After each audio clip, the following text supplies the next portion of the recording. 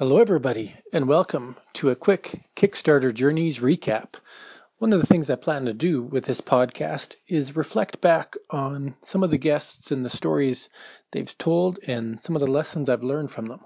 Not a long lesson per person because you can just listen to the podcast for that, but just a quick recap of kind of some of my thoughts on the past episodes. So I plan to do this every 10 episodes just to remember who was on the show and appreciate some of the time that they spent. So if we look back, the first guest was Danny O'Neill. Now, Danny was basically a friend and a supervisor and a gaming companion back in the day when we worked together in the store.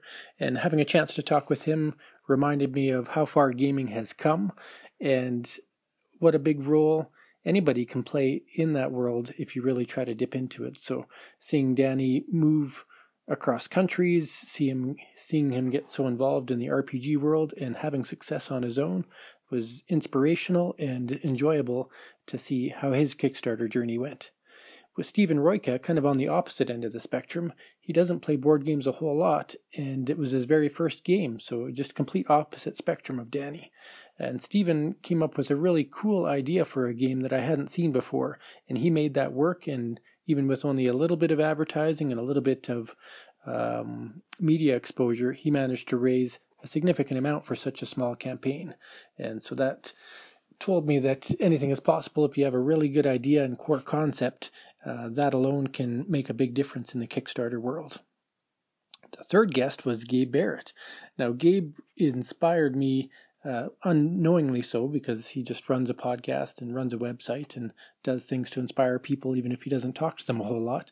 But he inspired me to continue on with my board game journey, and I don't think I'd be where I am today doing what I'm doing if it wasn't for listening to his podcasts and reading his blogs and doing contests that his website promotes. So his journey with Hunted also taught me how you can do a lot with just a little. So his art was very minimalistic. His idea was fairly straightforward, but the game nostalgia went a long way. So that journey was really cool to follow through. Aidan Lowther's journey with Solar Storm was episode number 4, and Aidan showed me that long-term planning results in high net gain. So it was his first Kickstarter, but it did extremely well. And he's like he mentions in his podcast, he plans things from start to finish, trying to leave nothing subject to chance. And so I learned that from his journey, how successful that helped him be. With Liberty's journey with Cristallo, that one was really cool to see how much a personal touch and artwork can go, as well as just being involved with the community. So again, hers was a very first creation, and she had never had an intention to be a board game designer, but through some cool things that happened in her life with her kids, she made it happen. And it was just really cool to see how her artistic flair and her way to engage the community helped skyrocket that, as well as entering a game contest and the impact that can have on a Kickstarter. Alexander Lee's journey with his co-creator Chris Miles, Necromagus. That one was a cool campaign in that it was just really, really dark and morbid and not something that traditionally you might sell a lot of. You need a certain audience that likes blood and gore and that kind of necromantic feel to it.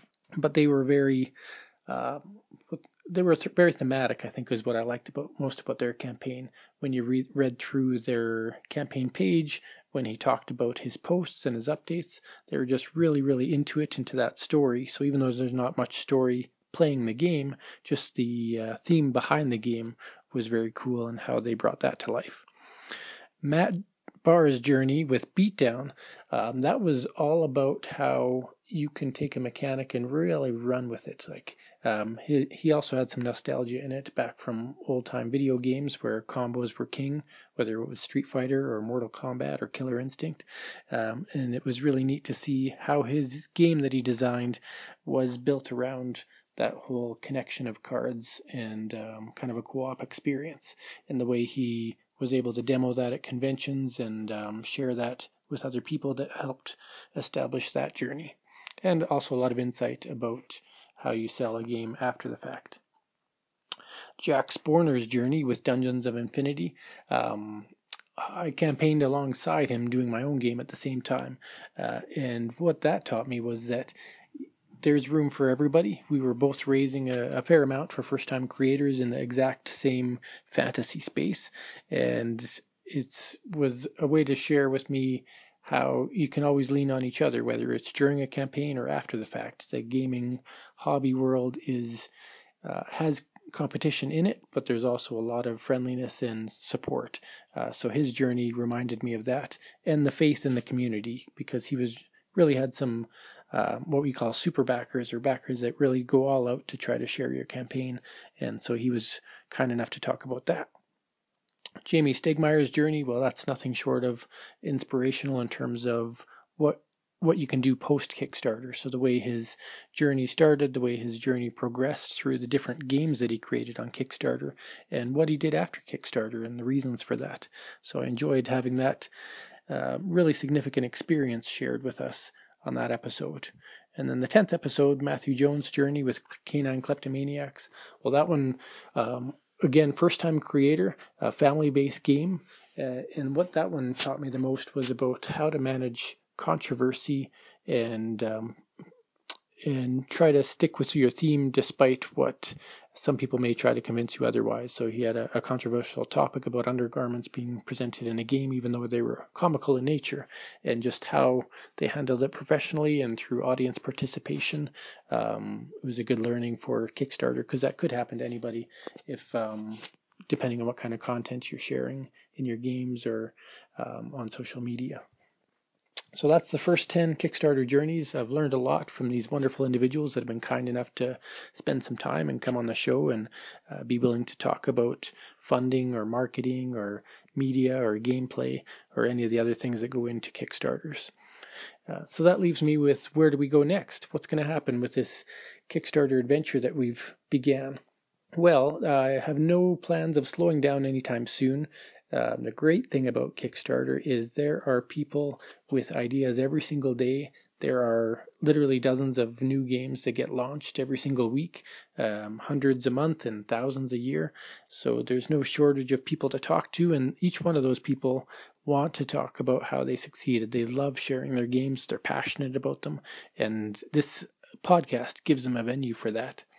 And so I'm thrilled to be a part of that and have that opportunity to talk with them, because most often people like to have podcasts while their campaigns are running.